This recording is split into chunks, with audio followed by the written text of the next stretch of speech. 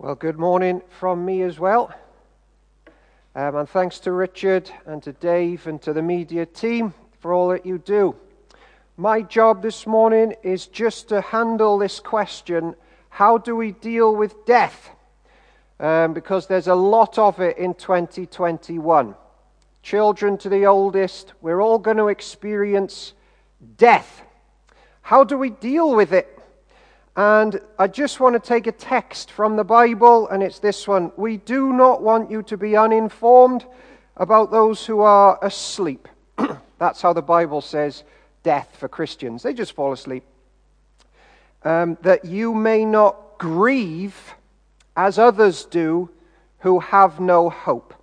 So everybody watching today, death is looming in planet Earth at the moment. 2021 is a constant reminder of that. You've got two choices in dealing with death. You grieve and it's hopeless, or you grieve and it's hopeful. That's your choice. And the glory of church is Jesus-centered church members grieve with hope. And I want to explain why today. 2020 is demanding this question of everyone. What is your view of death? And how are you going to handle it when it comes your way? Or maybe it's already in your life with loved ones and friends. How are you dealing with it? And it's massive because it also affects your view of life. Because how you live is often shaped by your view of death. And how you approach death often shapes how you live in the here and now. So how are you dealing with death? What's your approach? Is it based on your own ideas and speculation? Your own whims and fancies? I've done some digging around, and here's some quotes from some modern famous philosophers about life and death. Here's Vanilla Ice. He's a Park End favourite. Try to smile as much as possible, because when you die, game over. All right, so we've had a bit of death in Park End at the moment, and I'm meeting various family members and friends who are grieving. Should I rock up next to them and say, smile, because game over? It's going to be game over for you soon as well, so just smile. All right, let's try and up it a notch. I've got one from Sylvester Stallone. He says, we are here to play the game of life, to win or die trying. I don't really know what that means. I'm not sure Sly does either. If I meet him one day, I'll say, Sly, great movies. Rocky IV, the best one. Rocky V shouldn't have done it. But just on your quote, Rocky VI, leave it alone. But just on your quote about we're here to play the game of life, to win or die trying. What does that actually mean, Sly? And I went through a period of asking people when I took a funeral about 3 years ago, what does it mean to win at life or to die trying to win at life? What does that mean? And basically the answers were essentially this. Before we die, aim for the very best life you can. Okay, what does that mean? Usually it's this, retiring on a beach, sipping margarita. That was generally the vibe I got from people who think what the ideal life is and that we've won and now all we've got to do is face death. And they actually expected the conversation to stop there, but I didn't let them, and I kept pressing. Because 2021 is demanding we press on how are we dealing with life and death. So I would press them. All right, let's get to the beach. You order your margarita. You drink it. 10 minutes later, what happens then? You'll go and buy another one? Because you're living the dream now and you've conquered life. And that's shaping the world to come and how you're going to tackle death. What happens after that margarita? Right, you go and order another one. Okay, next question. Where are you going to get the money to fund your new margarita addiction? How are you going to deal with your weight problems that are coming with it and your thirst problems?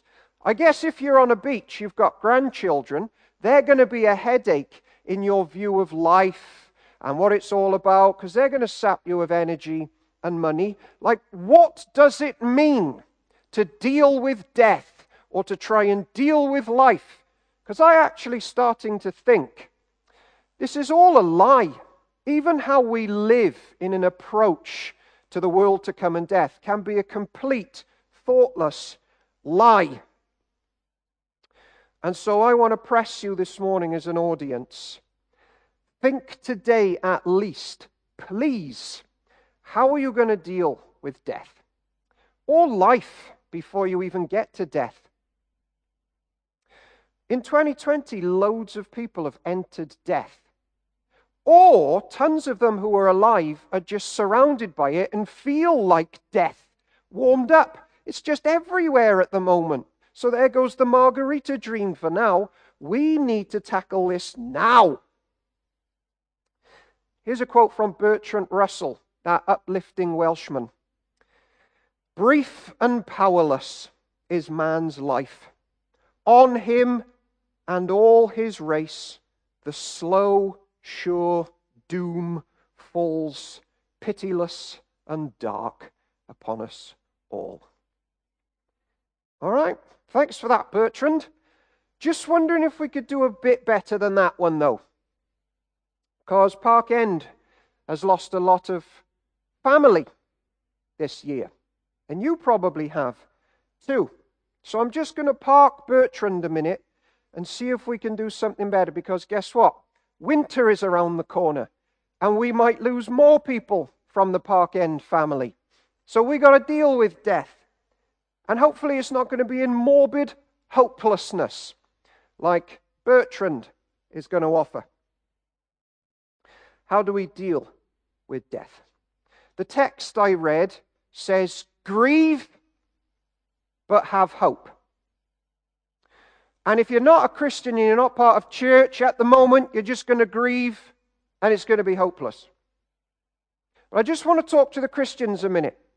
Grieve for the loss of loved ones. Grieve.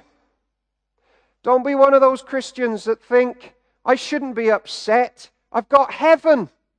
I should just put a fake smile on and charge on through all this death and decay in 2021. Because if that's you, you're going to offer nothing real to non-Christians who are suffering.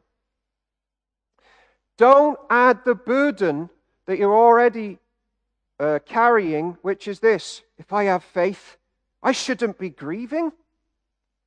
And I'm saying that because if you are comforting someone that's really grieving at the moment, they might need to hear you tell them it's okay to grieve. They might. Because I've met tons of people that try to suck it up and they don't grieve now, and then it comes out a year later in real, unexpected, and unpleasant ways. Grieve, Christian. Grieve, non-Christian, for all this death around us. But there is a command upon the church, and Christians can own it now. We need not and should not grieve hopelessly. It is not nighttime forever if you're a Christian who's grieving and dealing with death. All is not lost if you're a Jesus person, but you're going through darkness at the moment. Now, for people listening in, maybe you're not trusting in Jesus. You will be dealing with death sooner or later, in your circles or yourself. It need not be nighttime forever for you too. So to help us get this right, I just want to flag up a few ways of what I think hopeless grieving looks like, and what the Bible says hopeless grieving looks like. So we can just screw down getting this right as it comes our way in the wintertime. When the pain and grief comes to you, you could do the following things.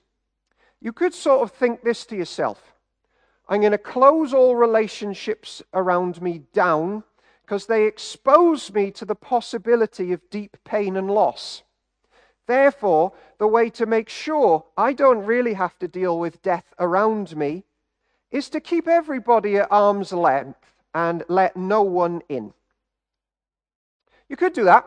You could also bury your feelings.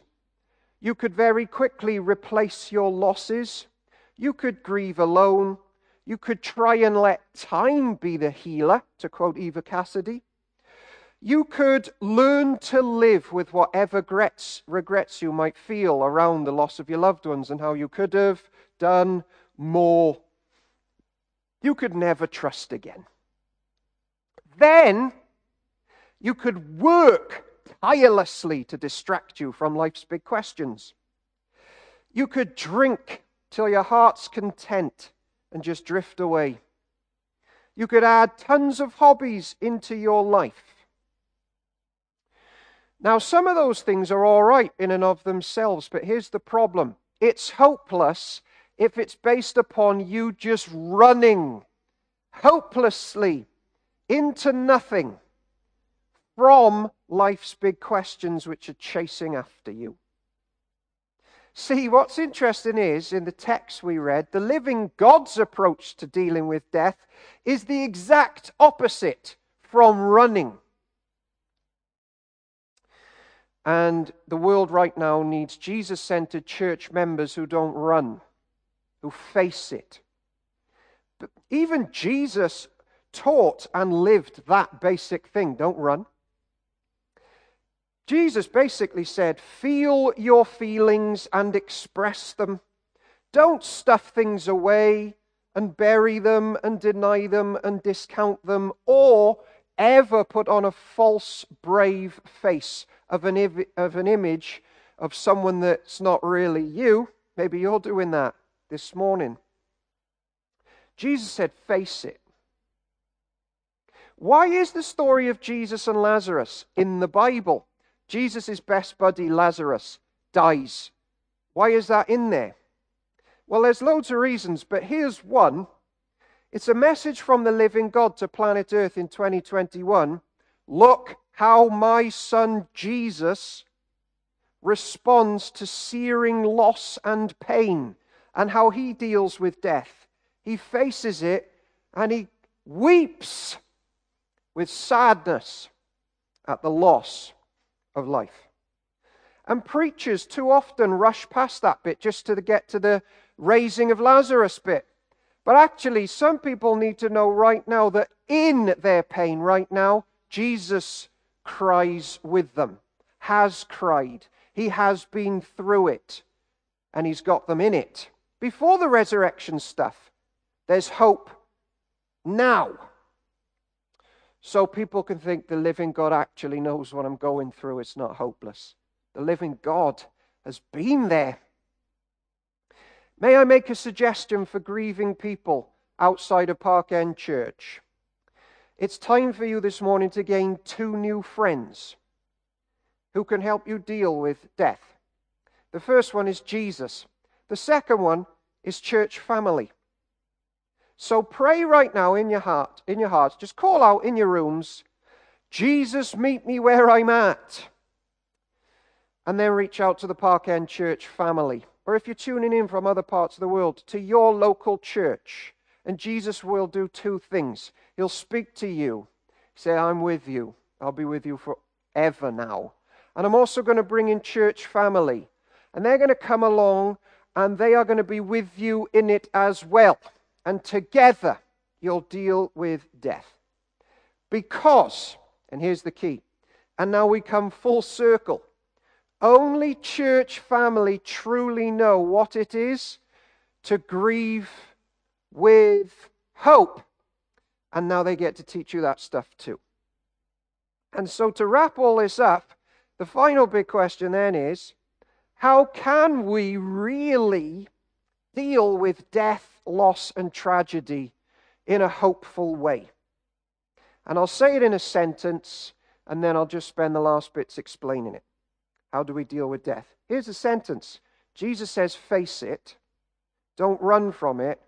And I will face it with you. And as you wade into those deep waters, I will be with you. And church will be too. Let me explain.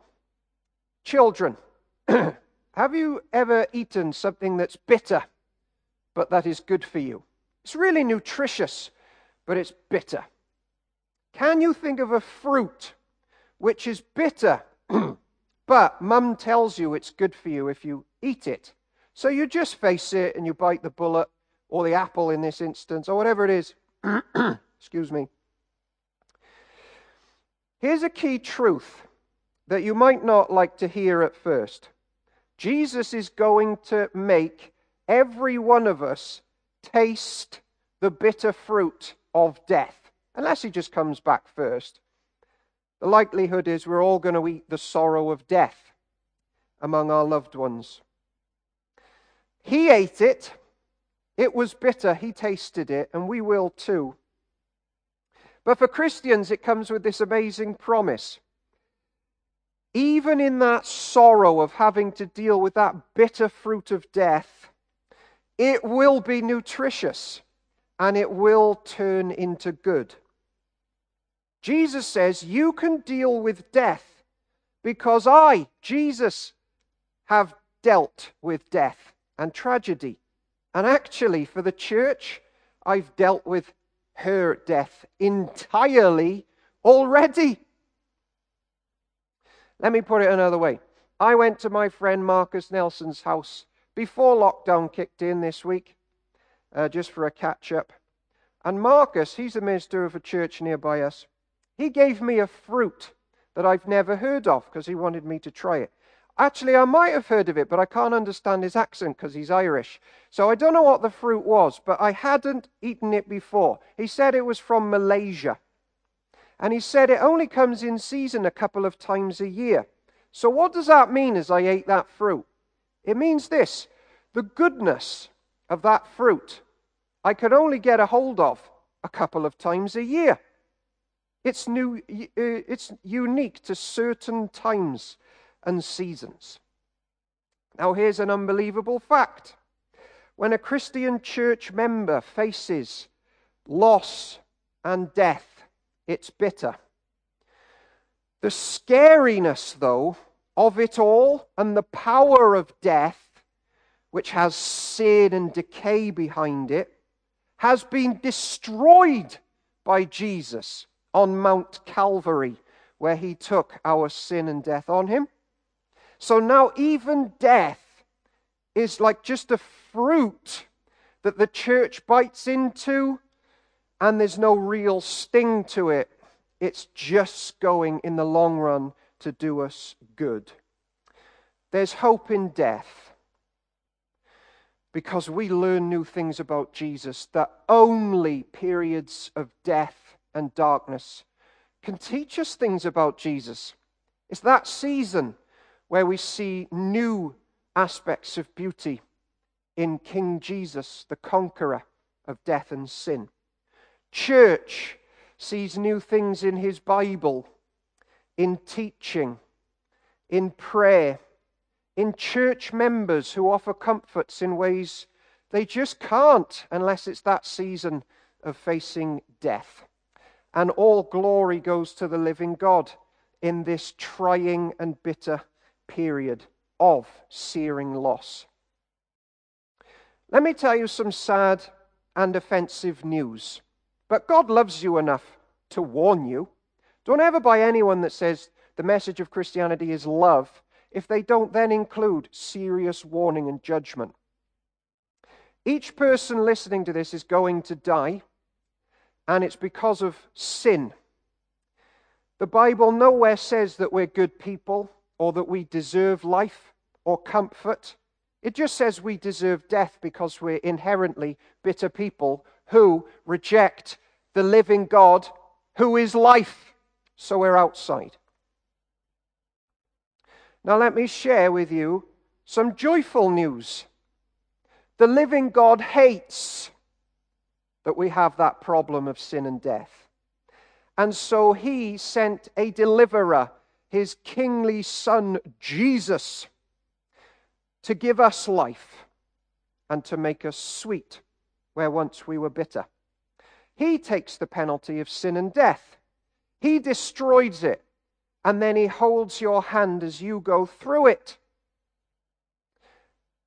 Why is there a valley of the shadow of death? What sort of shadow is it? Well, you only get shadows where there's a light. And there's only a light, even in being surrounded in death, because Jesus first went there and switched the light on. It's done. He's dealt with it. That's why there's a shadow. There's even hope on that scariest day.